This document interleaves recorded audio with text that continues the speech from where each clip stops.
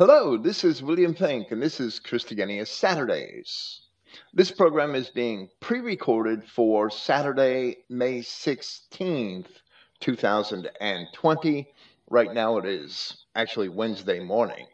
Once again, we have our friend Truthvids here with us to address Charles Weisman's book, What About Two Seedline? What about the Seedline Doctrine? And this is part 14 of that endeavor. And this program is subtitled The Bad Figs, something else that Weisman just didn't seem to understand. Hello, Truthvids. Thank you for being here. Hey Bill, thanks for having me. Yeah, so the bad figs or the goats, it's your favorite phrase. There's many ways to describe them, and it shows that Christ's teaching was very consistent, and it was all the way through the Old Testament. The prophets like Jeremiah, they were always trying to warn the people of the race mixing, which was always the downfall. And also, another thing that Weisman never explains is one of the many reasons Christ came, and that was to divide the wheat from the tares. And that was the gospel of Christ. If you want to divide the non-whites from whites, the only way is the gospel, especially like us. It's on their behavior. It's the only way you can truly distinguish them from us. And Weisman never explains that, and none of his teachings truly explain the purpose of the gospel. Right, Bill? Well, absolutely. I mean, Christ said that there were wheat and tares. That the field is the world, and the field is sown with tares as soon as the farmer planted the wheat. So that's the story of Genesis chapter 3. And Weisman just it seems that he knows all this. He just refused it. He purposely refused it and tried to overcome it. And all of his attempts to overcome it fail, as we will see, I pray, once again or twice again here this evening. He fails miserably. He purposely misreads verses, or he was too stupid to read. I don't believe he was too stupid to read. When Christ said, "You're of your father the devil," he was talking about Cain. He wasn't talking about the serpent. So these people he was talking to, they were followers of Cain? No, they were descendants of Cain. And we will see that later on when we address other things Weisman says. And we will see that.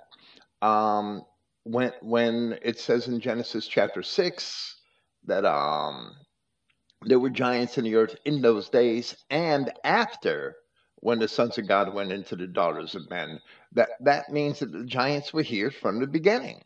They were in the earth in those days. They weren't just the result of race mixing. They were there before the race mixing and partook in it. So we see that the giants were the Nephilim, the fallen ones, the fallen angels. He purposely misread those passages. I don't believe he couldn't read. He was too intelligent not to be able to read.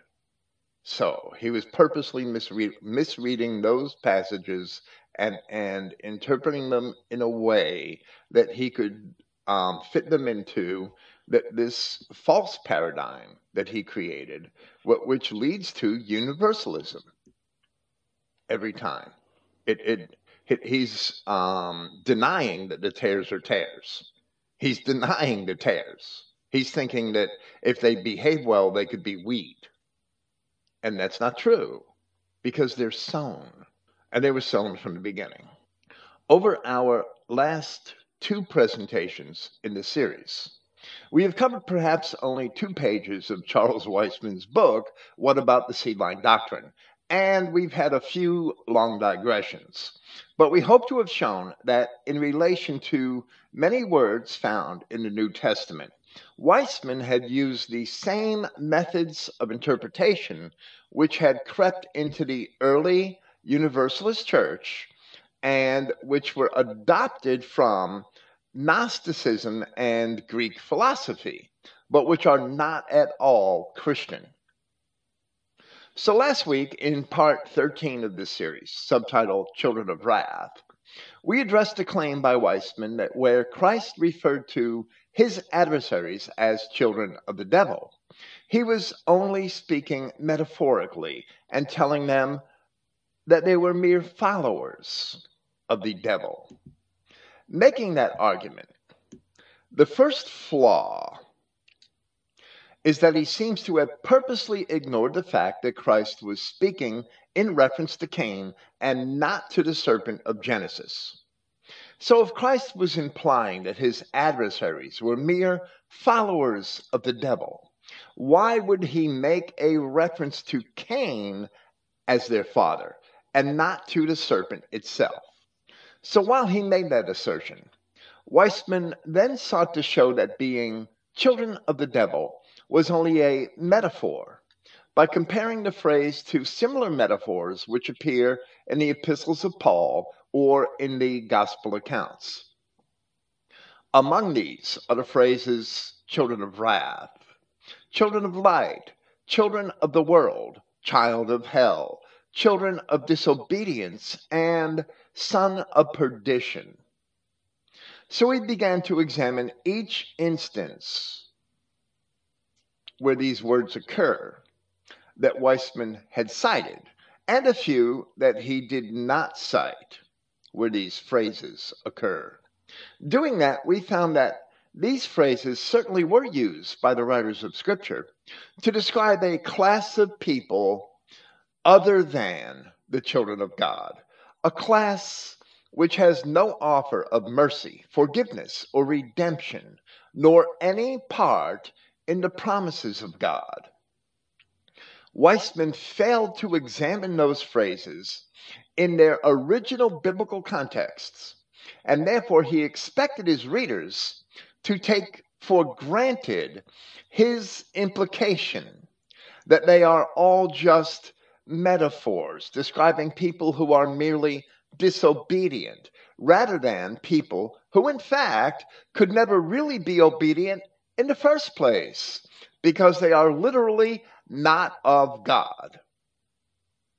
So in the course of doing that, we also hope to have proven the veracity of our rebuttal of Weisman through a method of interpretation which Weisman, in writing his book, had never considered.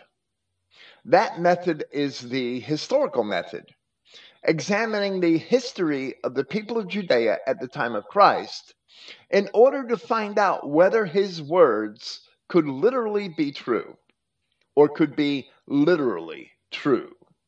And we demonstrated that to be the valid method of interpretation because it is indeed proven through an understanding of that history. But when we examined Weisman's list of presumably similar metaphors, we stopped short of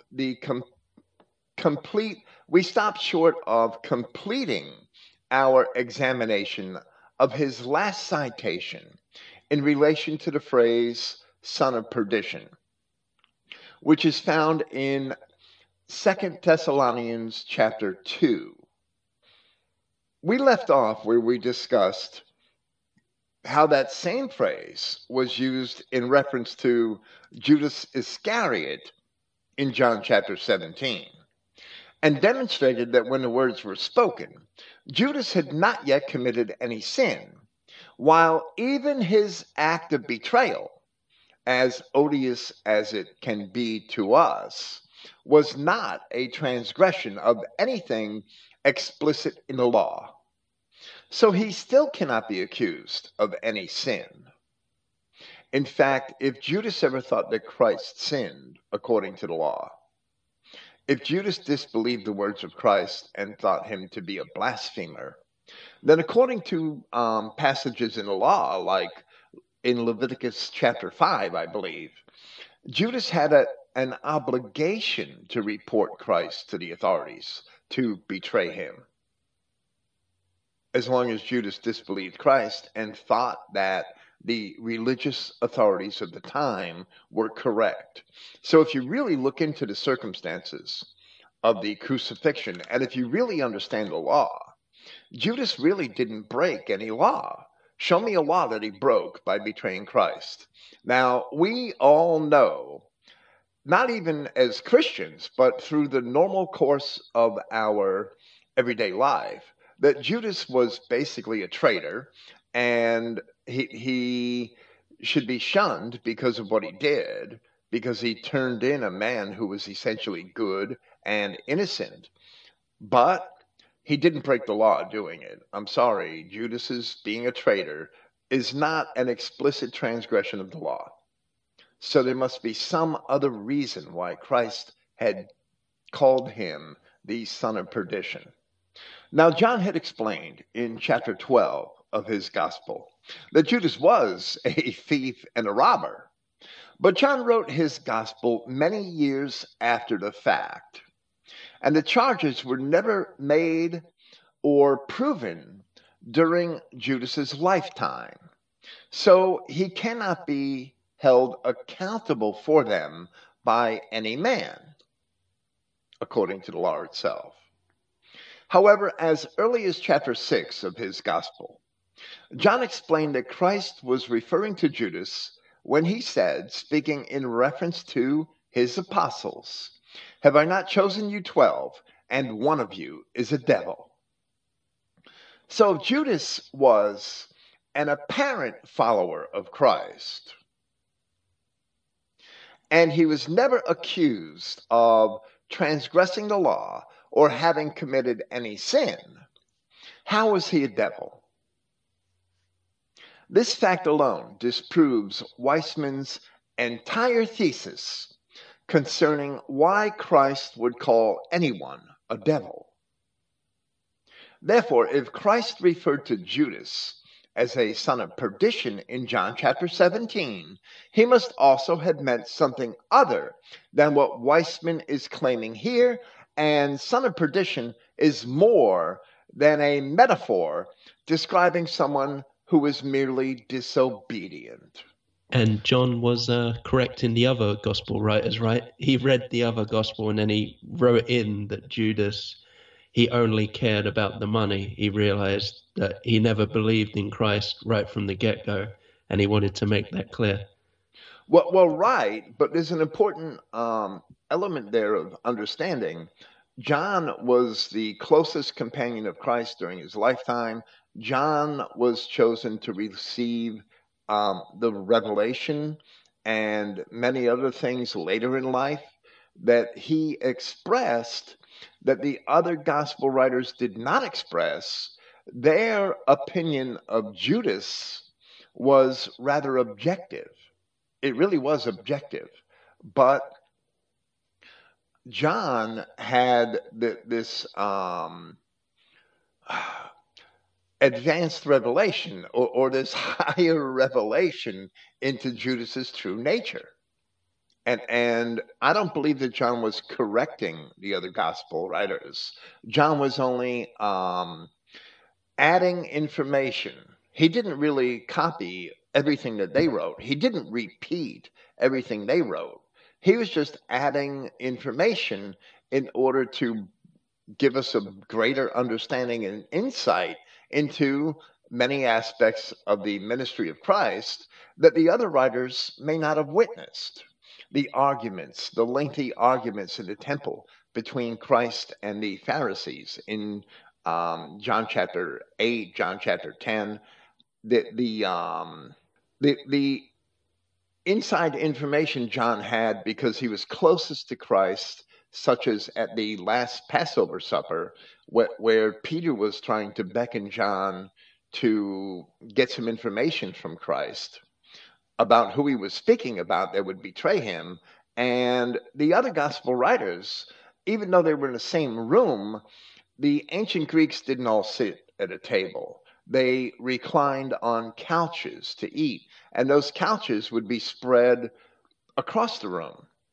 So if two or three men could fit on a single couch, and three is, I've never seen ancient artwork depicting three men on a couch.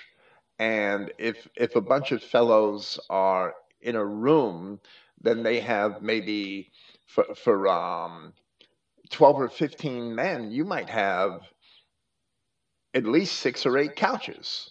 and they're sitting on these couches that they're like lounges, that they're not like the conventional couch with arms that we have today. It's sort of like what we would consider more like a chaise lounge or something, the way they were shaped and built. And that's what they would recline on. They would lean back on these things and eat on them. And you could only fit maybe two men on each one, and these apostles that spread across the room, they're not all seeing everything that's going on in the room. So Matthew, Mark, or Peter, Matthew and Peter, because it's commonly believed, and I believe it myself, that Mark was recording Peter's gospel. Peter was involved in that incident, but Matthew may not have even seen or heard it. So how could he record it? And Mark or Luke, I mean, Luke's gospel is vicarious, but his witnesses may have never even seen or heard that event, that interaction. So that's just one small example of how John and why John's gospel is different. And John included a lot of things that he thought were important that tell us about the nature of Christ's enemies and the nature of Judas and many other insights that the other gospel writers who were more objective didn't understand or didn't think were important enough to include, where John understood many years later that they were important enough to include. The gospels are richer for that reason. They're not, none of them are wrong, but they're richer for that reason, because of the different perspectives and the innocent perspective, which Mark reflects and which Matthew reflects especially, and Luke to a degree. But Luke's gospel also has information which enriches the gospel and buttresses its veracity, which the other two don't, which Matthew and Mark don't. They all have their own unique aspect on things. But the synoptic gospels are very objective, where John's gospel is much more insightful.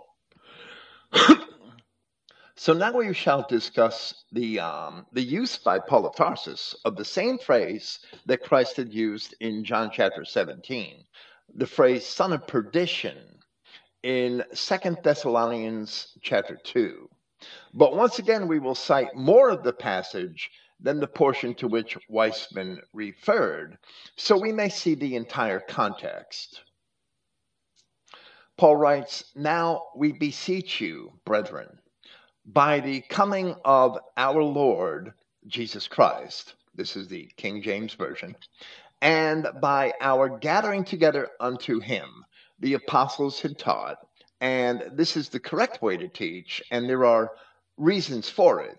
The apostles taught that the return of Christ was imminent, that it was going to happen at any moment.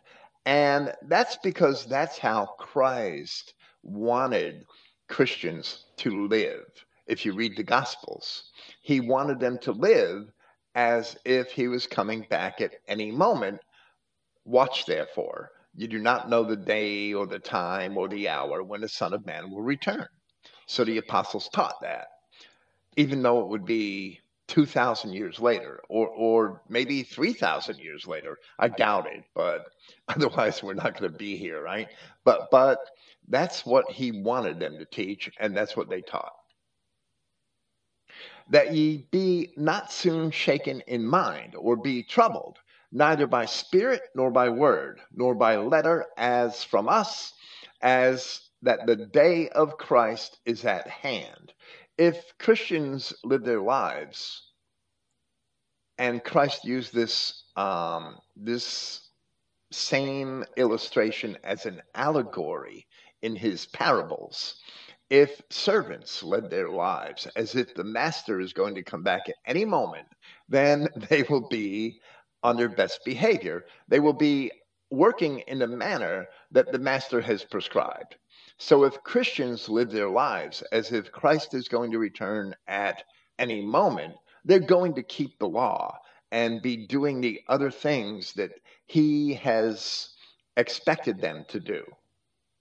So, loving their brethren and caring for their kin and all of that. So, if they think he's going to return at any moment, they're not going to stray from that path. That's why the apostles taught that way. So, Paul continues with verse 3 of Second Thessalonians chapter 2. Let no man deceive you by any means, for that day shall not come. And that's in the meaning, but that's words that are inferred or implied by that they're inferred by the translators. So they copied them into English, right? They believe that Paul had implied them. So that's fine. Let no man deceive you by any means, for that day shall not come except there come a falling away first. And this is why the King James made that implication and added all those words to the text, because there they made a mistake. Because that phrase is constructed from past tense verbs. Except there come a falling away first, and that man of sin be revealed. And this is also just wrong. The son of perdition, who opposed and exalted himself above all that is called God or that is worshipped, so that he sits in the temple of God, showing himself that he is a God. Now, to make inferences is sometimes necessary to have things make sense in English. But when there's too many added words, sometimes there's another reason for it, right? There are a few problems with this passage as the King James Version interpreted it, which we must explain briefly before continuing. First, in the phrase, except there come a falling away first, the verb in Greek is a past tense verb. It's not future tense, it's past tense. And it should have been translated because if apostasy had not come first. So it does not point to some still future event as the Judaized Christians have always interpreted it. Second, a lot of the archaic language is poorly understood today, but the verbs opposeth, exalteth, sitteth, and showing are all present tense.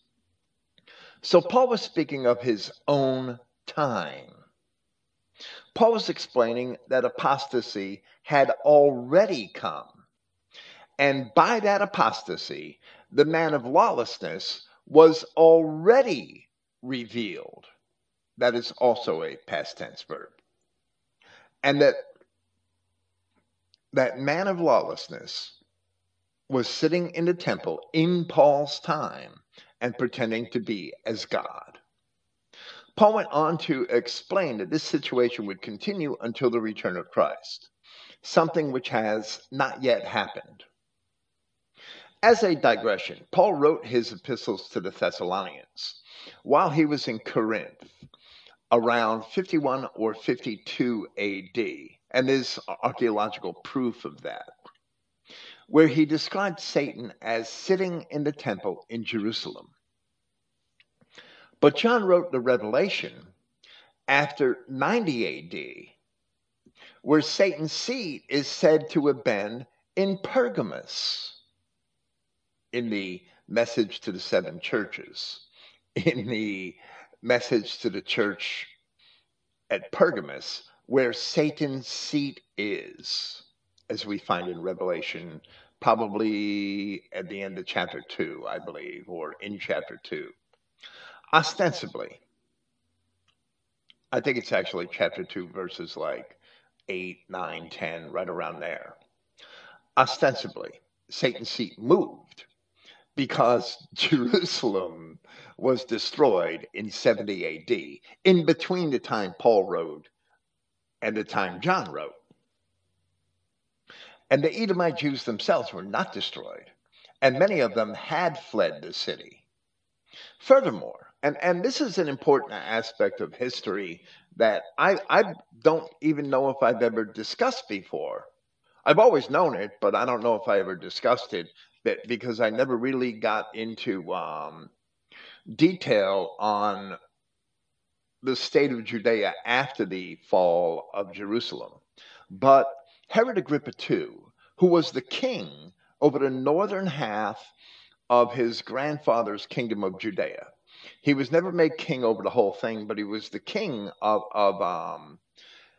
Parahia and Galilee and the surrounding regions, and even more than that. So he ruled as king over the whole northern half of the kingdom that his grandfather had at one time, which was all of Judea, right? And that was the first Herod. But Herod Agrippa II also had authority over the temple in Jerusalem. He did not join in the revolt against Rome, Herod Agrippa II, but he was overthrown by the Judeans who did revolt. And with the forces which remained loyal to him, he had fought on the side of the Romans. So he and many of the Edomites with him remained in power in Judea, and the Romans rewarded his loyalty to them by expanding his kingdom in the north to include another region called Batanea. So the So does that mean there Edomites, was infighting amongst the Judeans, the Edomites, even back then? well, yeah, in 64, 65 AD, there was infighting among the Judeans, and they had actually overthrown, that they basically refused to acknowledge when they revolted against Rome. They refused to acknowledge Herod Agrippa II as their king. And even in Galilee, which was part of his kingdom, the Judeans revolted from him and rebelled against the Romans. So the greater number of Judeans rebelled against Herod Agrippa II and revolted from him and started their war against the Romans in 65. And Herod Agrippa II stayed loyal to Rome. And he was an Edomite. And his whole family were Edomites. And they stayed loyal to Rome and didn't join the rebellion. And he had his own troops and generals who remained loyal to him. So they didn't join against the Romans. That they joined the Romans and fought against the Judeans. History's never cut and dry. It's never black and white, right? I mean, in America during the revolution against the English, you had many English loyalists who, when the Americans won the revolution, and I say that kind of cynically, when the Americans won the revolution, a lot of those Englishmen moved to Canada. They fled to Ontario and New Brunswick.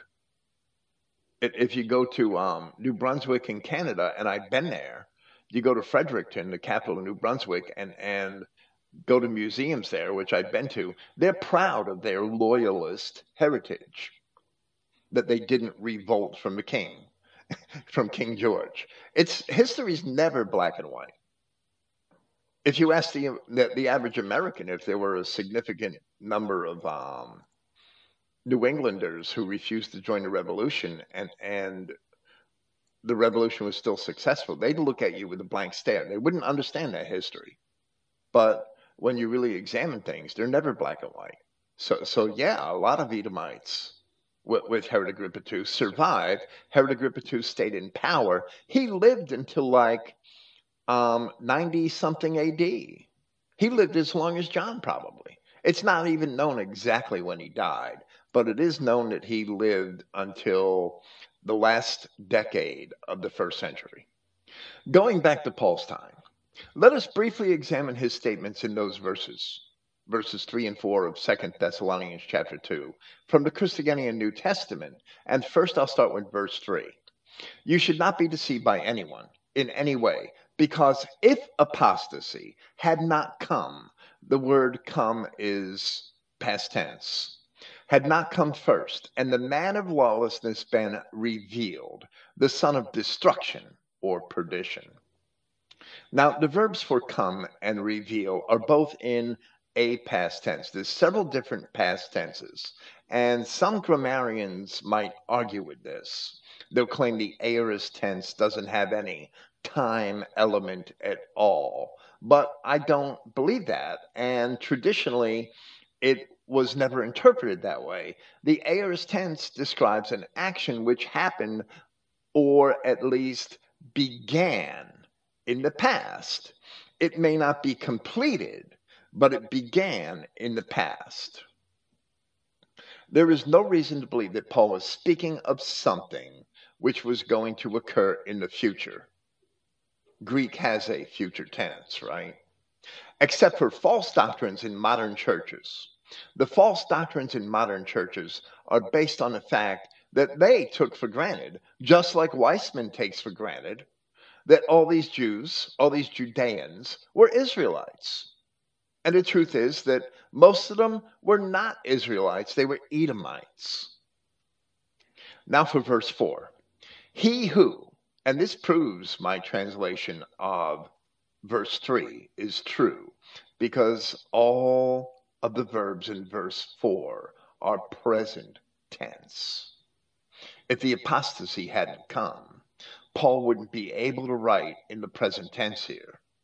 He who is opposing and exalting himself above everything said to be a god or an object of worship, and so he is seated in the temple of Yahweh, representing himself that he is a god. Present tense, because of the apostasy which had already come, which must be a reference to the sin of the people of ancient Judea. Satan was opposing and exalting himself as a god or as God while seated in the temple of God. All of Paul's verbs in this verse are in the present tense, so the result of the apostasy, which he mentioned in verse 3, had caused the conditions described in verse 4, which were ongoing as he wrote his description of them. And for that reason, we must interpret the aorist tense that he used on the two verbs in verse 3 as past tense, as the aorist tense properly describes an action which had already begun in the past, even if it's not completed as the writer uses the verb, as the writer writes. The historical background. This is the whole sorry, I was just going to say, this is the whole doctrine of the so-called Antichrist who's going to be born. Many Christians look more towards that than the return of Christ, don't they? Some mythical Antichrist who will rule the world. But once you realize this, it's all BS. Yeah, once you realize this, and once you translate these verses correctly, it's all a lie. The whole mythical Antichrist is all a lie because Satan has already been here. Satan has always been here. And Satan has very often, and even now, ruled the world. Because Satan is the collective people of Jewry and all the people that are related to them. Because there are a lot of people related to the Jews who are not Jews. Collectively, they are Satan. They're already in control of the world. Anybody that can't see that is willfully blind. But clowns like Charles Weisman did their best to keep people blind, to keep them deceived. Weisman knew better. He had to know better. He just refused to accept it and taught the contrary. Either that or he was really dumb and couldn't read because he misread John 8:44, he misread Genesis 6:4, and as we see here a little later today, a little later during this presentation, he misreads Matthew 12:34. And he can't be that damn stupid. He must be misreading these passages purposely. The historical background of this epistle of Paul is the fact that the high priests of the time were Sadducees, and it is demonstrable that they were Edomites and not true Israelites. So Paul described the Edomite high priest as Satan, as an adversary. just as Christ had told those same adversaries that they could not believe him because they were not his sheep, and explained to them indirectly in John chapter 8 that being bastards, they were not true children of Abraham, which describes circumstantially, which proves circumstantially that they were Edomites because they were his seed, and which Paul later explained more explicitly in his epistle to the Romans, which was written in 57 AD, where we have already explained his comparison of Jacob and Esau in Romans chapter 9. We have already explained the reasons for his comparison of Jacob and Esau. As we had said last week, not all allegories or metaphors are equal, and when one is encountered, the context has to be considered and examined in order to determine what it means. Yet Weisman evidently never wanted his readers to actually examine each of these metaphors, but only take it for granted that they all described people who choose to be obedient, mere sinners, rather than genetic devils. Paul was not speaking of merely disobedient men. Paul was speaking of interlopers, intruders holding an office which did not belong to them. So they were pretending and not merely going astray. Jude upholds this interpretation of Paul's words, where he wrote in his epistle, "For there are certain men crept in unawares, who were before of old ordained to this condemnation, ungodly men, turning the grace of our God into lasciviousness," Matthew chapter 23, "and denying the only Lord God and our Lord Jesus Christ." As John told us in his first epistle, they were from us, but they were not of us. And that they who deny the Christ are antichrists. The same people in 2 Thessalonians chapter 2. The same people, the antichrists. And John said that many antichrists have already been born into the world. The King James Version leaves out the literal meaning of the verb to be born, and they merely have come into the world, or something similar, I forget. The scripture promises that all Israel shall be saved. Forgiveness, mercy, they're extended to all Israel. Opportunity for repentance are extended to all Israel, without exception. So who are these men ordained to condemnation before of old? And if the enemies of Christ in Judea were Israelites, as Weisman insisted, then how could they possibly have crept in unawares? Yet the entire epistle of Jude, when you read the whole thing, once again proves that these men of whom he speaks are the children of the fallen angels and not of God. And also at Paul's time, there were still white Judeans. He couldn't just say all Judeans or Jews are evil or, bastards. So he wrote it like this. And the way he says it, it also applies to modern day. You can't say all senators are Jews because they're not. There's still some white ones, even though Jews run everything. There's still whites amongst us, at least for the time being now. Well, right. I'm glad you said senators because I'm not so sure about the House of Lords. I'm sorry. I'm sorry. Okay, that's true. All senators are not Jews, but the Senate, the biggest influencers in the Senate are Jews in both parties, and Jews must be, I mean, outright admitted self-professed Jews must be 15, 20% of the Senate. I'm thinking it's a pretty high number. So, but they're not all Jews. And it was no different in ancient Judea.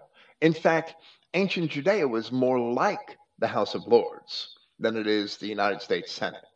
Because the House of Lords, since the days of emancipation, since before the days of Benjamin Disraeli, who was an openly Jewish prime minister, right?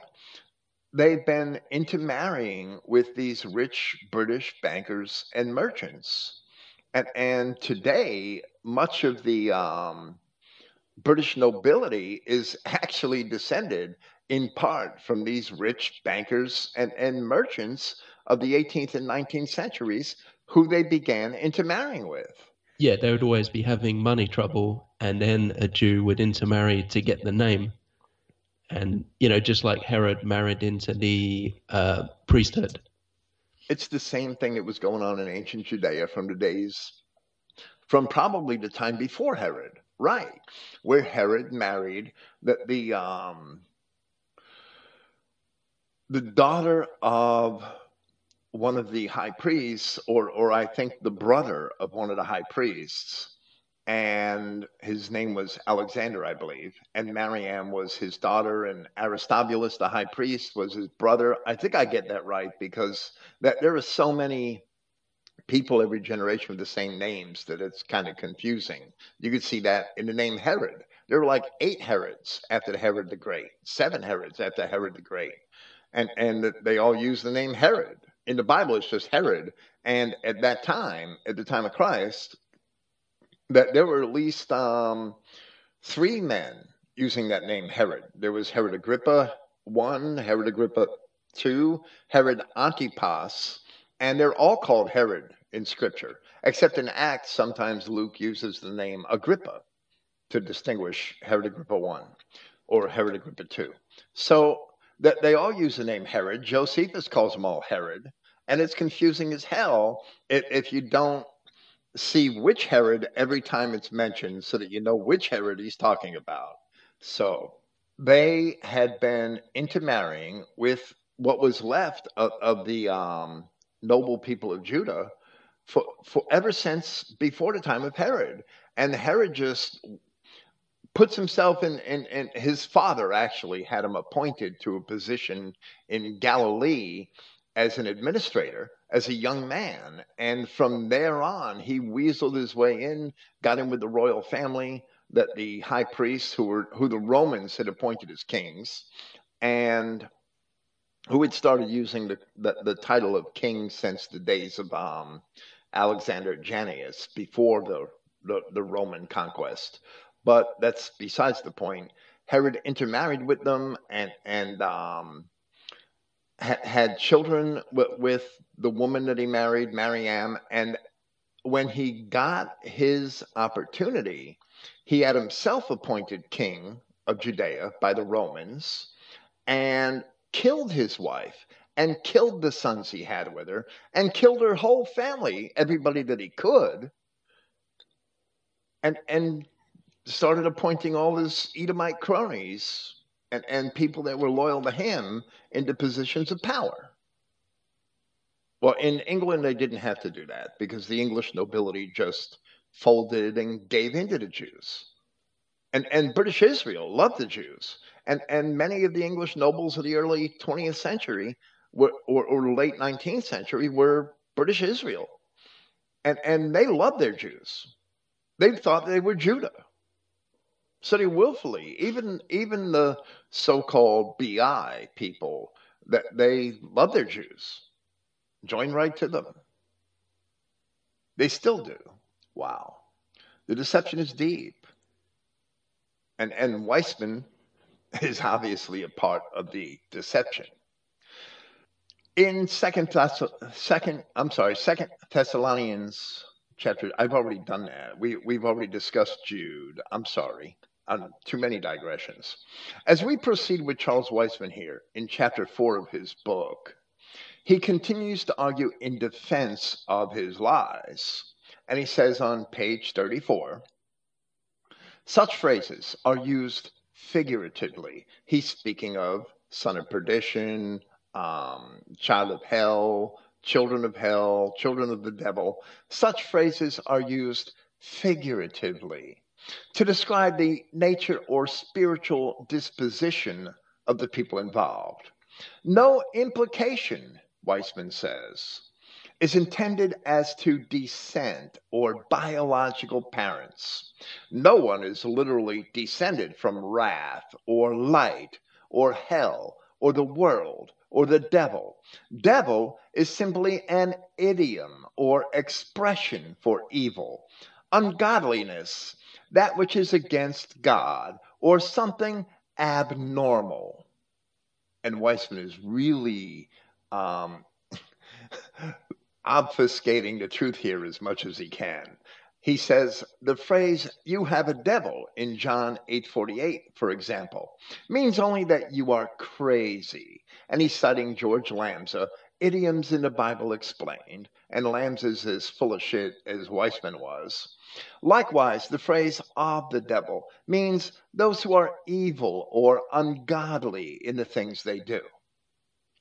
And we have already exposed these claims as lies. And once again, Weisman offers no scriptural proof to support them. They are merely emotional claims based on his own opinions. For example, as we have also already explained, where the adversaries of Christ had told him, as it is recorded in John 8:48, that he had a devil, the word is a different word than the word for devil in John 8:44, where Christ told them that they were of their father, the devil. In John 8:44, the word is diabolos. And in John 8:48, it is daimonion, the diminutive form of daimon, which in English is demon.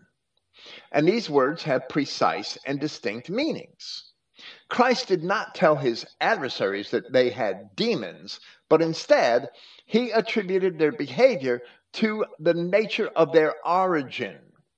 So Weisman creates another lie by implying that where Christ told his adversaries in John 8:44 that they were of the devil, that they were merely crazy. That's a lie, because it's a totally different word than the word where he gets an example from John 8:48. It's diabolos. It's not daimonion or demon. As we already also explained, apart from the fallen angels of Revelation chapter 12, only Cain and Judas Iscariot were ever called devils in Scripture. The term was used elsewhere of certain men, such as in Matthew chapter 4 or 1 Peter chapter 5, Luke chapter 4. But only Cain and Judas were explicitly identified by name and called devils by Christ in John chapters 6 and 8. Yet hundreds or even thousands of other sinners, many whom sinned even far beyond the sins of Cain, were never called or described as devils in Scripture. Maybe hundreds of thousands, if we include the children of Israel collectively. Even Christ himself encountered many sinners and never called them devils, but instead had granted many of them mercy, pardoned their sins, and healed them of their illnesses. In the Old Testament, the children of Israel sacrificed to devils, sacrificed their own children to devils, and appointed priests for devils, which is evident in the books of Leviticus, Deuteronomy, Second Chronicles, and the Psalms. But they themselves were never called devils. It is not clear who wrote the 106th Psalm, but Asaph, a prophet of the captivity, who is credited with being the author of at least a dozen of the Psalms, is a good guess. It's only a guess. The Psalm, Psalm 106, certainly seems to have been written in the captivity. Earlier in this series of presentations, and all the Psalms of Asaph were written into captivity. Earlier in the series of presentations, we explained that because the children of Israel did not destroy all of the Canaanites and other aliens in the land of Canaan, they were to be punished. And those aliens themselves would be the vehicle by which they were punished. Thorns in their sides and pricks in their eyes, as it warns in slightly different terms in Numbers chapter 33, Joshua chapter 23, and Judges chapter 2. In all three of those places, it makes almost the same warning about these Canaanites and other people who were left in a land that the children of Israel did not kill, that they would be thorns in your side and pricks in your eyes. So this 106th Psalm makes that same correlation. And in part we read where, of course, it is speaking of the ancient children of Israel. And from verse 34, it says, they did not destroy the nations concerning whom the Lord commanded them, but were mingled among the heathen. In other words, the nations. It's the same word, goyim. And learned their works.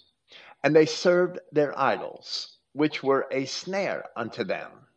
Yeah, they sacrificed their sons and their daughters unto devils. The devils were the gods, the idols of the land of Canaan. And shed innocent blood, even the blood of their sons and their daughters, whom they sacrificed unto the idols of Canaan. So that tells you who these devils were. And the land was polluted with blood. Thus were they defiled with their own works, and went a-whoring with their own inventions, their religious contrivances. Therefore was the wrath of Yahweh kindled against his people, insomuch that he abhorred his own inheritance. And if you understand anything about ancient Baal worship, you will understand that it is sex and fertility worship. And people that got married at an altar were having sex at the altar. And they didn't stay married because perhaps you'd have sex at the altar next week with somebody different. And he gave them into the hand of the heathen. And they that hated them ruled over them. Their enemies also oppressed them. And they were brought into subjection under their hand. Many times did he deliver them. But they provoked him with their counsel, and were brought low. They were punished for their iniquity. Nevertheless, now note here that they didn't themselves become devils, because they did all these terrible things. This disproves Weisman's thesis. It blows it up entirely. Nevertheless, he regarded their affliction. In other words, when they sinned, when they sacrificed their children to devils, when they were brought into captivity and poverty for that reason, the psalmist is saying, nevertheless, he regarded their affliction when he heard their cry, and he remembered for them his covenant, and repented according to the multitude of his mercies. In other words, God stopped punishing them.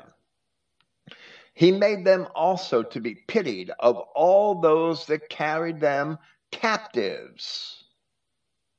Save us, O Lord our God, and gather us from among the heathen, to give thanks unto thy holy name, and to triumph in thy praise. Blessed be Yahweh God of Israel from everlasting to everlasting, and let all the people say Amen. Praise ye Yahweh, or praise ye the Lord. This echoes or reflects the entire body of the words of the prophets, which promise that Yahweh God will do this very thing, will gather the children of Israel out of the places of their captivity. And that gathering is in Christ. This is the basis for Christianity. So they were never called devils. Here the children of Israel are said to have worshipped devils, have done all sorts of abominations on account of them, but they are never devils themselves. Rather, they are the children of God who would be chastised for their sin and ultimately reconciled to their God when they are saved out of their chastisement. That's the whole story, which is laid out in the books of the prophets and in the revelation of Christ. But the heathen which caused them to sin, who were generally referred to as Canaanites, are those whom the scripture refers to as the children of wrath, the children of the world, the children of hell, the children of disobedience, and the sons of perdition, as opposed to children of light, which are the repentant of the children of Israel who have turned to Christ. Esau married Canaanite wives. His children intermarried with more Canaanites at Mount Seir and elsewhere, and for that they are also descended in part from Cain, the Rephaim, and other unidentified races, which are all eternally opposed to God, the enemies of God, because they are bastards, and for that reason, God wanted the children of Israel to kill them all in the first place, but they refused. They failed to do it. There was probably Things some. going on, like how we're it's always being pushed how great Hinduism is, how great Buddhism is, and how peaceful it is. And History Channels, they do entire series on the golden age of the wisdom of Islam, and how great the Japanese society is, and how we should copy them. It's always getting us to try and follow them.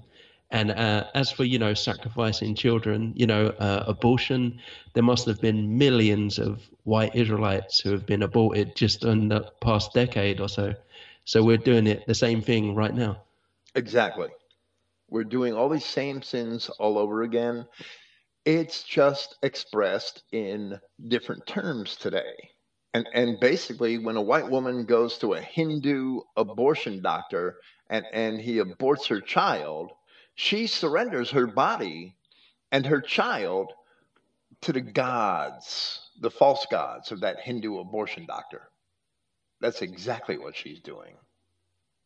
When she goes to a Jew abortion doctor and he aborts her baby, well, she just sent her child into the fires of Moloch.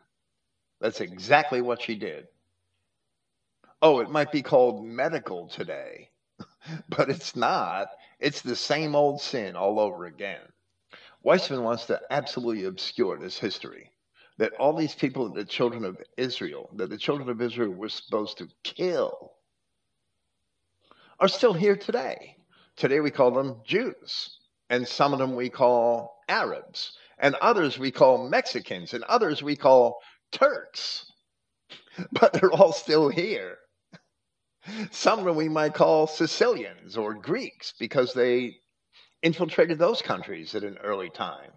Some of them are French, right, or German, because they've infiltrated those countries in more recent times. They hide behind different identities. They weren't originally Judeans. They weren't originally Jews. They were Canaanites, Edomites, and Kenites who had infiltrated, like Jude in his epistle said, who had infiltrated the congregation of God and corrupted it. They were interlopers. These first century Edomites are these ancient devils. They're the children, the descendants of these ancient devils. It's real simple. It's so clear once you see this message. You can't deny it unless you have an agenda.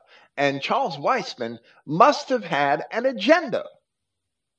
None of his arguments hold up throughout the entire scripture.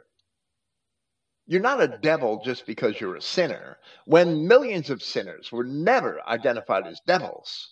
And even in the life of Christ, I mean, Mary Magdalene was a whore. How many men did she sleep with? She had 7 demons. They were probably all in her bedroom, not in her head. Christ drove them out. So, if you could get that low and be granted the mercy of God, why was she never called a devil? The apostles didn't say Mary Magdalene, who was a devil and had 7 demons. They didn't say that. And she repented. Okay, that's another digression, right? As we said in our last presentation, one of the purposes of Christ, as it was expressed in the Gospel of Luke, was that the children of Israel would be delivered from the hands of their enemies. Those same enemies who were put over them, as the psalm explains, for their ancient sins. The Edomites, who were also Canaanites by blood, were the rulers in Judea at the time of Christ. Charles Weisman wrote this book hoping to purposely lead anyone finding the truth of Christian identity astray so that they would not find out the true nature of the enemies of Christ. By that, the Jews could maintain their chosen people myth. Weisman himself said, oh, they were all Israelites. By his words, the Jews could maintain their chosen people myth. There could be no other reason for his lies. I can't imagine one. Returning to Weisman, once he presented his list of metaphors, he made another emotionally based conclusion. And he said, while these words or phrases are used metaphorically, based upon the spiritual disposition and or physical works of those involved, the interpretation is not spiritual or literal. That is, the people spoken of are not spiritual children of God or of the devil, nor are they literal or physical children. If children of the devil is literal, then so are children of God and child of hell. No one is descended from some entity called hell. And here Weisman lies again. In Luke chapter 3, Adam is called the Son of God. And for that reason, because their seed is in them, because they're still pure Adamites, in Deuteronomy chapter 14, all the children of Israel are called the children of God. And there are many other places where the sons of Adam are described as the children of God in the Old Testament. So Weisman set out a list of metaphors with references to the book, chapter, and verse where they may be found, and he makes some conclusions. But nowhere did he offer any substance from Scripture supporting his conclusions. Nowhere. Then, when we examine those same passages in their literary and historical context, we come to entirely different conclusions. Ours are based on Scripture, on history, and the history within Scripture, and Weisman's are based on some unsupported emotional argument. We believe that in every instance, the words used in the metaphors which he listed refer to a physical group of people, not merely to sinners or followers of the wrong religion. The children of Israel are urged to repent from sin and return to the true religion. And they are never called devils for having been led astray or for having sinned. The other races are devils because they descended, at least in part, from the Nephilim, the fallen ones, whom the words of Christ in the Revelation identify with the devil. So we must let our readers compare the two methods of interpretation to determine for themselves which leads to the more accurate assessment of Scripture. But in my opinion, Weisman is just a clown and a deceiver, purposely lying because he hated the truth. He was Jewish to the extent that if he cut off the tip of his little finger, he wouldn't be a Jew, as he said out of his own mouth, accepting the words of our friend Michael, who was here on this program in this series just a couple of weeks ago, right? So, of course, Weisman couldn't accept the truth. He had to twist it. He'd have to accept that he's a devil. Right. And he would never accept that. So, continuing once again, I got one more paragraph from Weisman from the bottom of page 34. Now, Weisman begins a new argument. Satanic Seedline proponents also make reference to the fact that Jesus called these scribes and Pharisees serpents and a generation of vipers. And he's citing Matthew chapter 12, verse 34, and Matthew chapter 23, verse 33. It is said that the word generation in the Greek, which is genema, means offspring or race. They claim Jesus was identifying these people as descendants of the serpent. In error, the error in interpretation here is the same, as the words serpents and vipers are merely metaphors for crafty and underhanded people. They are not physical references. It is the same as when we call someone a jackass because they have been foolish and stupid. Jackass is a metaphor.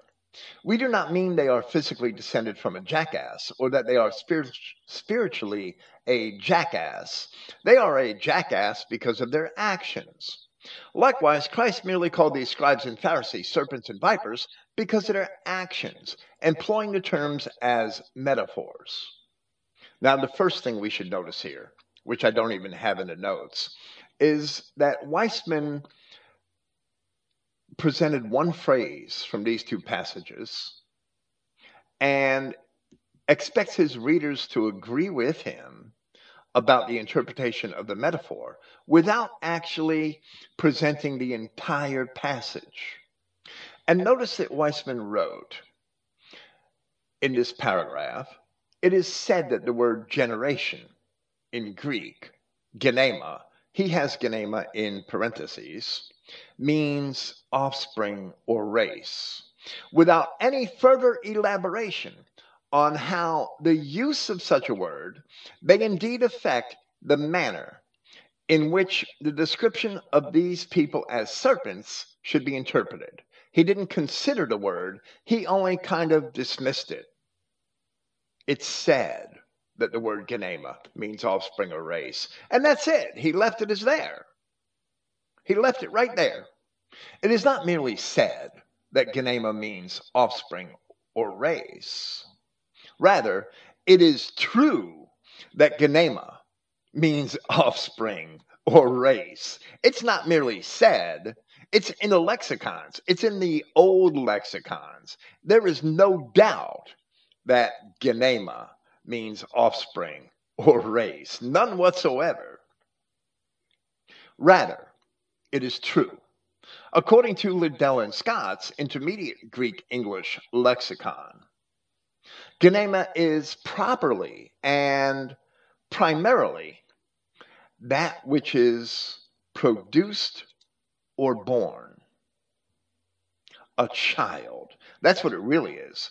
It comes from a word which means race, genea, but it differs from genea in that genea refers to a race, stock, or family in its entirety, where genema refers to the produce of a race or family, to a child, or to all the children, depending on the context. Furthermore, notice that Weisman once again did not heed the context of the statements by Christ, where, and I'll use Matthew 12:34 as an example, where in Matthew chapter 12 he said, "O generation of vipers, how can you, being evil, speak good things? For out of the abundance of the heart the mouth speaks." The word for generation, and I quoted the King James passage, the word for generation is genema. The phrase is better rendered offspring of vipers, children of vipers. Christ is not telling his adversaries that they are vipers because they did something bad or believed something wrong. Rather, Christ is telling his adversaries that their parents are vipers, offspring of vipers. If I call you a son of a bitch, am I calling you a bitch? No. I'm calling your mother a bitch. I'm insulting your mother. I'm insulting you by insulting your mother. But if I call you a son of a bitch, I'm saying that your mother is a bitch. Wow. That's plain English. It should be easy enough to understand. Christ is telling his adversaries that their parents are vipers. And for that reason, because they themselves are evil, they cannot possibly do or speak anything good. This is at least the third time where we have demonstrated that Weisman does not know how to read, or perhaps has purposely misread a passage. First it was Genesis 6:4. Then it was John 8:44. And now it is here in Matthew 12:34. In Genesis 6:4, we see that the giants were in the earth long before the race mixing event, which is being described in that chapter. In John 8:44, Christ was calling his adversaries children of Cain, not of the serpent. Now here we see Christ calling the parents of his adversaries vipers. And what sin could they have done, which Weisman could explain? What sin? They're not even alive, more than likely. He's not talking to children here. Christ isn't talking to little children. He's talking to grown men who are priests. Most of them, at least, are older than him. Some of them are much older than him. Annas was the high priest when Christ was a young child, 9 AD to 19 AD, maybe 10 years. Caiaphas became high priest by 19 AD, and he's the high priest where the discourse of Christ is here. Christ didn't become 30 until perhaps 28 AD, according to my chronology. So, Annas was the high priest, or Caiaphas. Annas was the high priest when Christ was a child. Caiaphas was the high priest when Christ was a teenager. And many of these men that are priests are older than Christ. So, he's calling their parents vipers. And they're grown men. What the hell, man? I don't know if you have anything you want to add to that. Yeah, I was going to say, once again, Weisman kind of reveals that he does understand that there's different meanings in Greek, and he does understand that it means race, but he chooses to cover it up once again. He's definitely not an idiot. He definitely has the tools to find out all this. He's intelligent, but it's inconvenient for him, so he chose to just not reveal it. Right. He just glossed over it. It is sad that it means race. Well, it really properly means offspring. And of course, your being the offspring of vipers makes you part of a race of vipers. That's true. But Genema properly means offspring or produce, what your race produces. He's calling their parents vipers. Wow. What did they do? And do you think also because the fallen angels were allegorically called the serpent, or the Satan was called the serpent, that their offspring, you could say, were allegorically the serpents, a race, the offspring of the serpent? Absolutely. But never in Scripture are merely bad people called serpents. Never. Not once. Otherwise, we would see the term used throughout Scripture, when in fact it's very seldom in the Old Testament. Weisman fails to properly address the word gedema, fails to understand the implication Christ made by using the context and statement, and offers yet another emotional argument in his attempt to refute our interpretation, once again based on his own logic and not on any supporting scripture.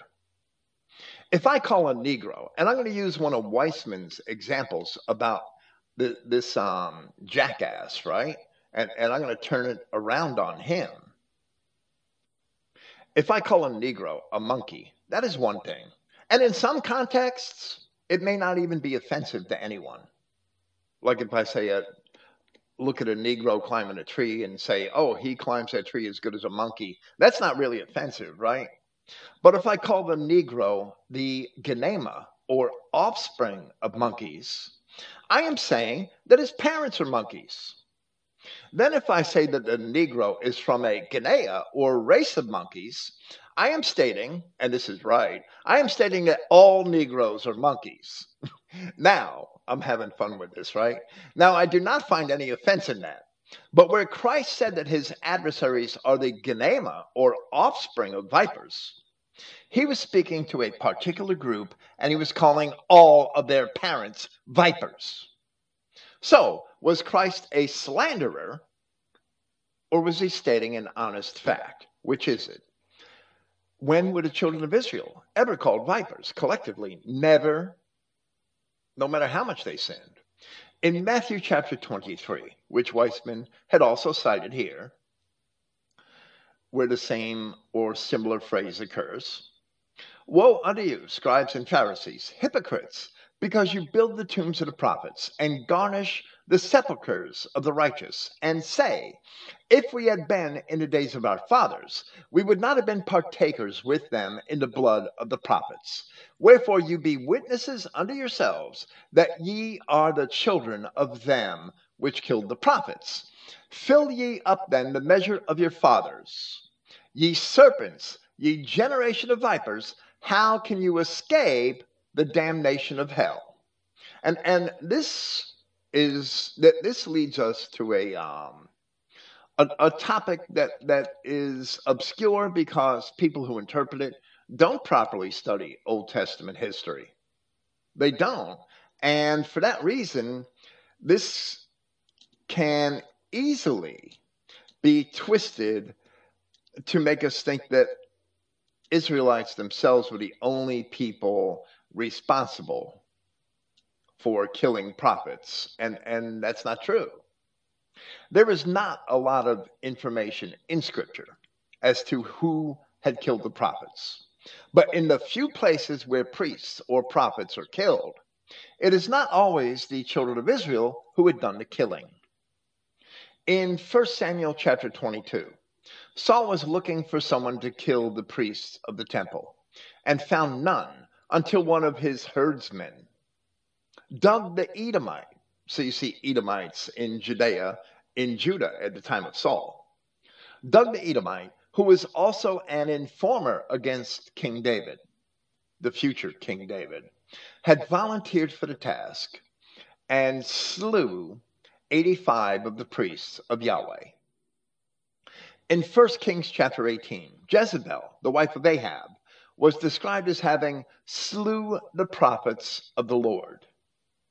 She was the daughter of Ithobalus, or Ethbal, the king of Tyre, but her father wasn't from the natural line of kings. Her father was, and Josephus explains this in his treatise against Apion. Her father, Ithobalus in Greek, was a usurper, a pagan priest who slew the sons of Hiram, the friend of David, so that he could seize the throne. Jezebel was all her life a worshiper of Baal and had despised Yahweh, seeking to also kill Elijah. In 2 Kings chapter 9, Yahweh pronounces punishment upon Ahab and Jezebel in order to avenge the blood of the prophets. Once again, calling his adversaries the Genema, or offspring of vipers, we see Christ is identifying their parents as vipers, stating that they descended from vipers. Yet Weisman fails to explain what sin their parents could have been committed in order to be called vipers. In Jeremiah chapter 2, it is admitted, addressing the remnant of Judah, that your own sword had devoured your prophets. So at least some of the people in Jerusalem were responsible for this. But then, in Jeremiah chapter 24, we read where he speaks of that same remnant as it is taken into captivity. Now, to understand what I'm saying here, it's necessary to understand Old Testament history. In the days of King Hezekiah, about 700 BC, the Assyrian king, Sennacherib, or Sennacherib, probably Sennacherib, had come into Judah and had taken captive 46 fenced cities of Judah, slain all the people who resisted, and taken the rest into captivity into Assyria. Probably, and I believe the inscriptions actually state this, in fact, I'm confident they do, probably about 250,000 people were taken captive from these 46 fenced cities, and most of the rest who didn't escape the sword were slain. And that's explained not only in scripture, in 2 Kings chapter 16, chapter 17, but in the Assyrian inscriptions.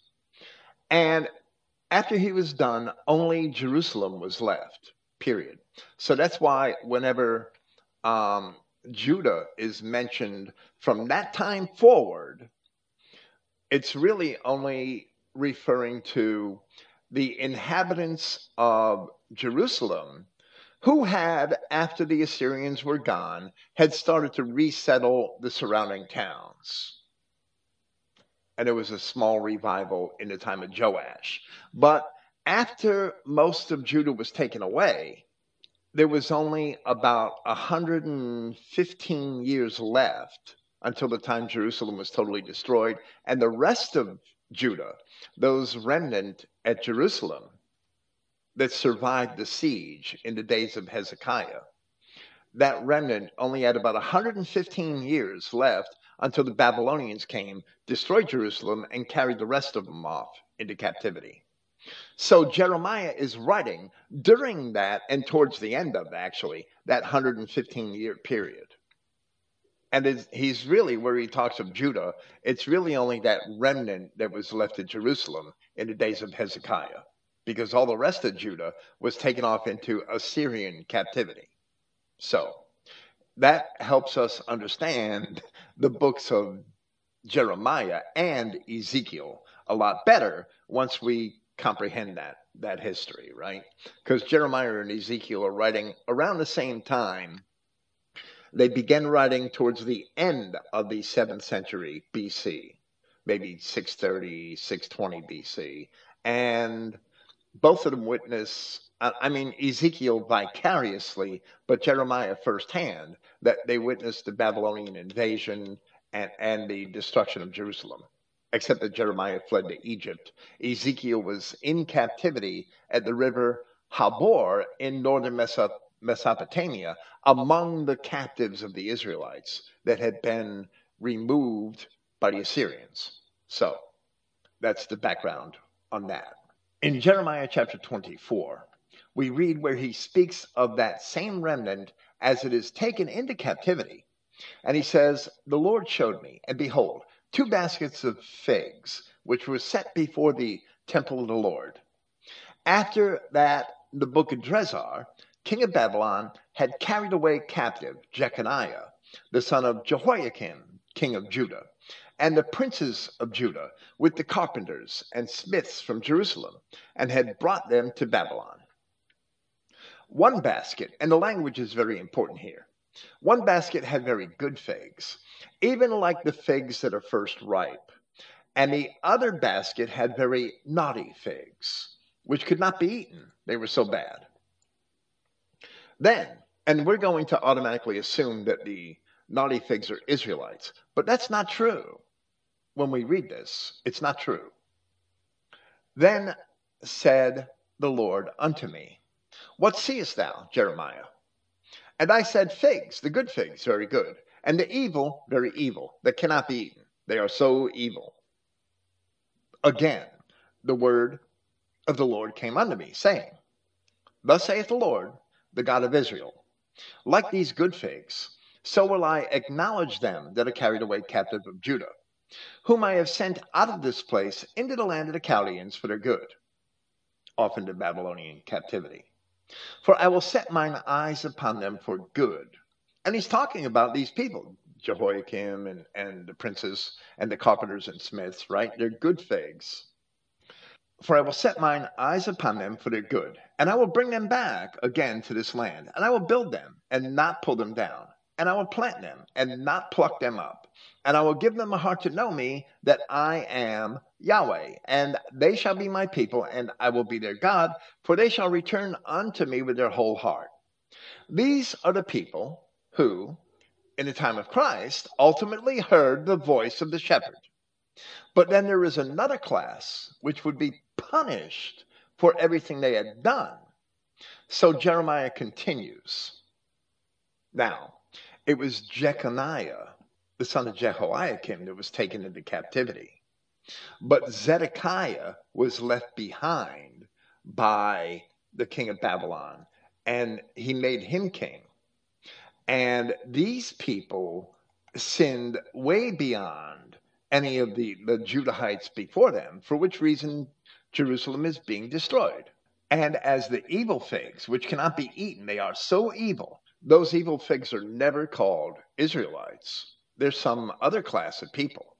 Surely thus saith the Lord, so will I give Zedekiah, the king of Judah, and his princes, in other words, the people of Zedekiah's court, and the residue of Jerusalem that remain in this land, and them that dwell in the land of Egypt, and I will deliver them. There were a lot of Judahites or Judeans, perhaps they weren't really Judahites, who had went and allied themselves with the Egyptians.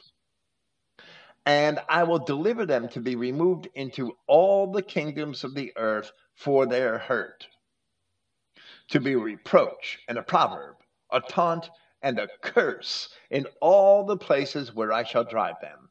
And I will send the sword, the famine, and the pestilence among them, till they be consumed from off the land that I gave unto them and to their fathers, as Jeremiah described it.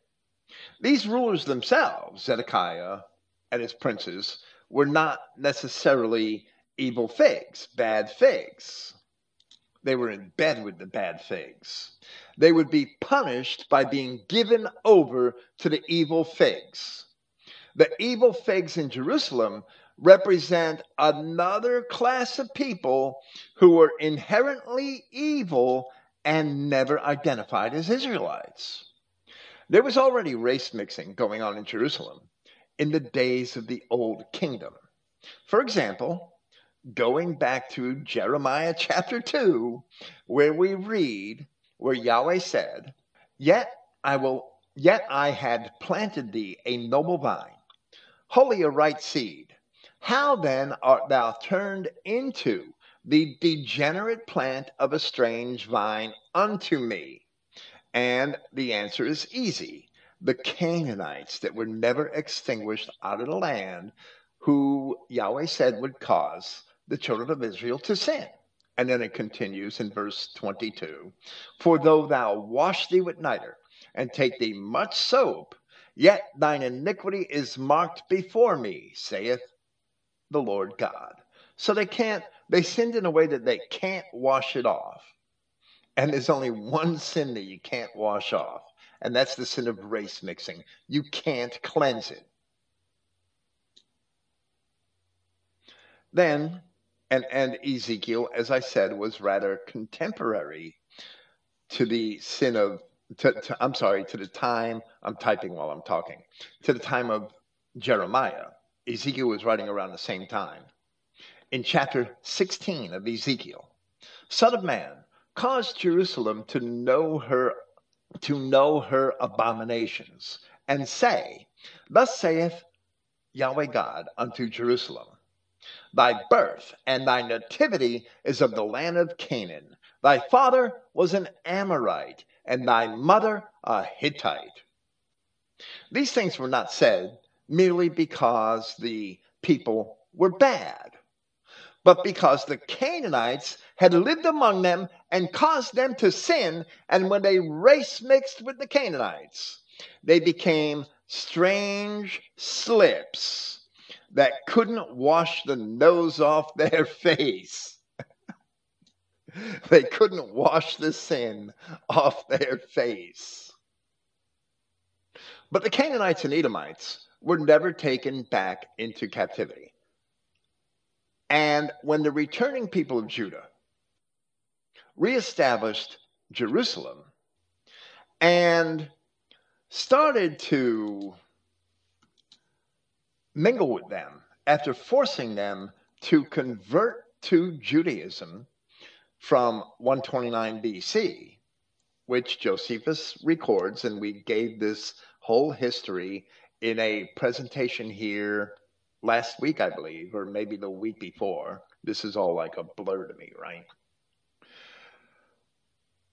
When the people of Judah started to mingle with them after forcing them to convert to Judaism after the time of John Hyrcanus from 129 BC, that fulfilled the prophecy of the rulers of Judah being given over to the so-called bad figs. They would be condemned and run off that land, and that happened in the diaspora of Jewry, which followed after the destruction of Jerusalem by the Romans. Speaking of Yahweh, Jeremiah said of them, and I will deliver them to be removed into all the kingdoms of the earth for their hurt, to be a reproach and a proverb, a taunt and a curse in all places where I shall drive them. Speaking of his adversaries, Christ said in Luke chapter 21, for there shall be great distress in the land and wrath upon this people. Now, this also requires some historical background in order to understand fully that I'm not going to get into my notes. I didn't give the last historical background in the time of Jeremiah into my notes, but Christ had warned his followers that when they see Jerusalem encompassed with armies, that they would flee. They should flee Jerusalem into the mountains. And historically, they had that opportunity to do so because the Romans put Jerusalem under siege and under one of their generals. I forget his name, but I explained this at length in my commentary on the Gospel of Luke back about 8 years ago, perhaps, maybe 9, and had the Romans put Jerusalem under siege under one of their generals, and for no reason whatsoever, after only a few days or a short time, he lifted the siege. That gave the followers of Christ, or anyone who understood the gospel, an opportunity to flee Jerusalem. When you see Jerusalem encompassed with armies. When you read the accounts of this in Flavius Josephus states that at that point, many of the noble people fled Jerusalem. And he even said that some of them went to Perea, I believe. And only the scum were left behind, the rabble-rousers. And a short time later, perhaps a year or so, Titus comes with Roman armies and conquers and destroys Jerusalem and slays most of the people left behind, crucifies them outside the gates of the city. So, Christ said in Luke chapter 21, and he'd already warned that when you see Jerusalem surrounded by armies, to get the hell out of there. This happened only about 38 years after the crucifixion, 70 AD. For there shall be great distress in the land and wrath upon this people.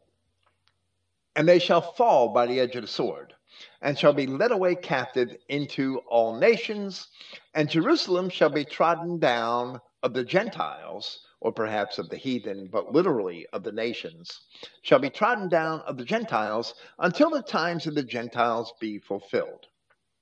That is the so-called diaspora of the Jews.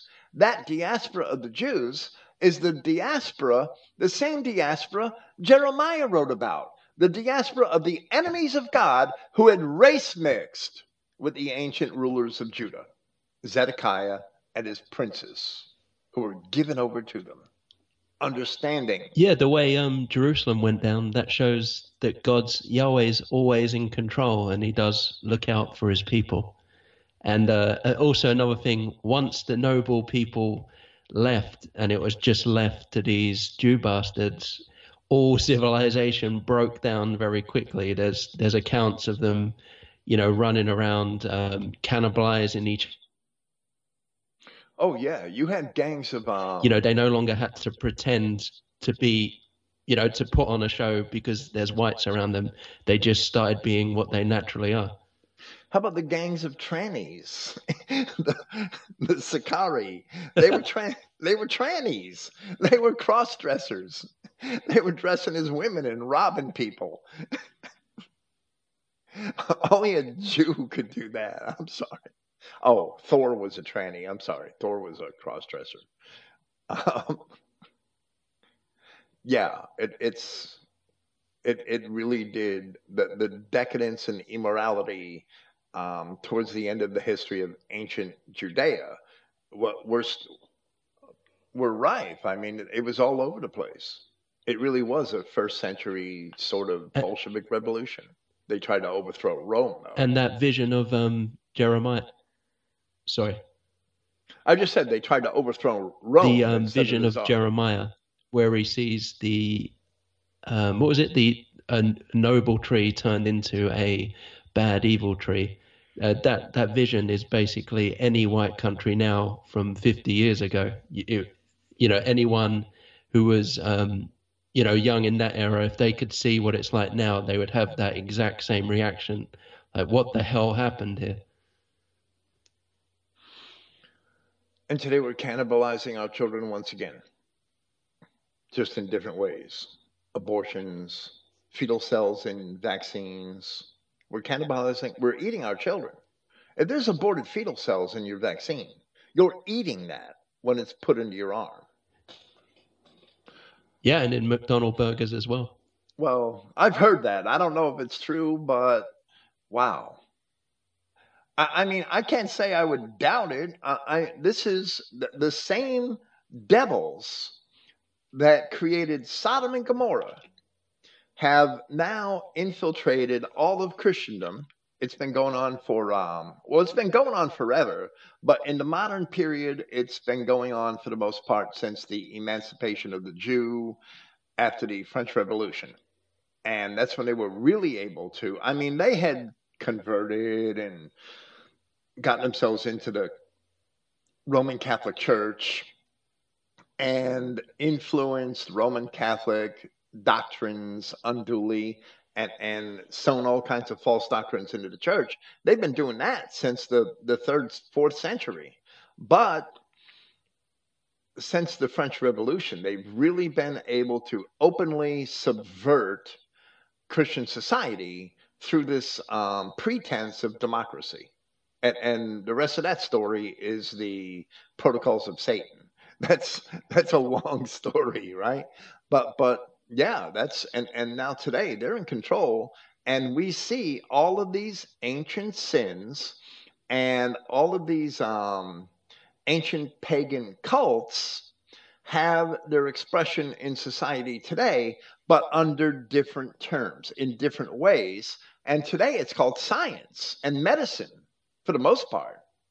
Some of it's called religion, the universalism and the race mixing and the acceptance of sodomites. Sometimes it's under the guise of religion. Oh, Jesus loves everybody. But it's just ancient Baal worship all over again. There's no doubt. I mean, Tertullian in the 3rd century AD, Tertullian, the Christian apologist, had written that in the pagan temples, the worshippers had adored the genitals of the priests. And the priests in pagan temples, all the way back to ancient Babylon, were prearranging for men that had money, prearranging unions with virgins at the altar. A man had money that spotted a woman in the pagan community attending this pagan temple would go to the priest and say, "Hey, I want her, and here's a couple of hundred shekels, and you fix it up." And they would fix it up. This is described by Herodotus in his history, speaking about ancient Babylon. It's also described in First Esdras, I believe, and other ancient literature. I've written on this 10 years ago, 12 years ago. I don't remember, maybe 15 years ago. So it's all going on again today. It's just expressed in different ways, but it's the same thing. It's the same sin all over again. It's Sodom and Gomorrah and ancient Babylonia all over again. And there were Canaanites behind it then, and there are Canaanites behind it now. And clowns like Charles Weisman and all the rest of these bastards in Christian identity making excuses for Jews are or have created all these rabbit holes to catch people in who would otherwise be on a path of truth. And Christ spoke about them too. Ye blind guides who lead people off into the ditch. And that's Charles Weisman and everybody that professes these same things. And that's a whole lot of supposed CI pastors or teachers. Well, thank you The for being wolves here. in sheep's clothing, the Yeah. thorns in our eyes. Absolutely. And Weisman was a thorn in our eyes, preventing people from seeing the truth. Well, thanks for being here. And I appreciate it. And we'll be back here next week, I guess. We'll get through this fourth chapter eventually. I can't get past, I've been trying to get past page 34 for 3 weeks now. It ain't happened. So. Yeah, thanks for having me again. We'll get through it eventually. Praise Yahweh, God of Israel, not the God of these offspring of vipers. Thanks, Bill. Cheers. Thank you. Praise Christ.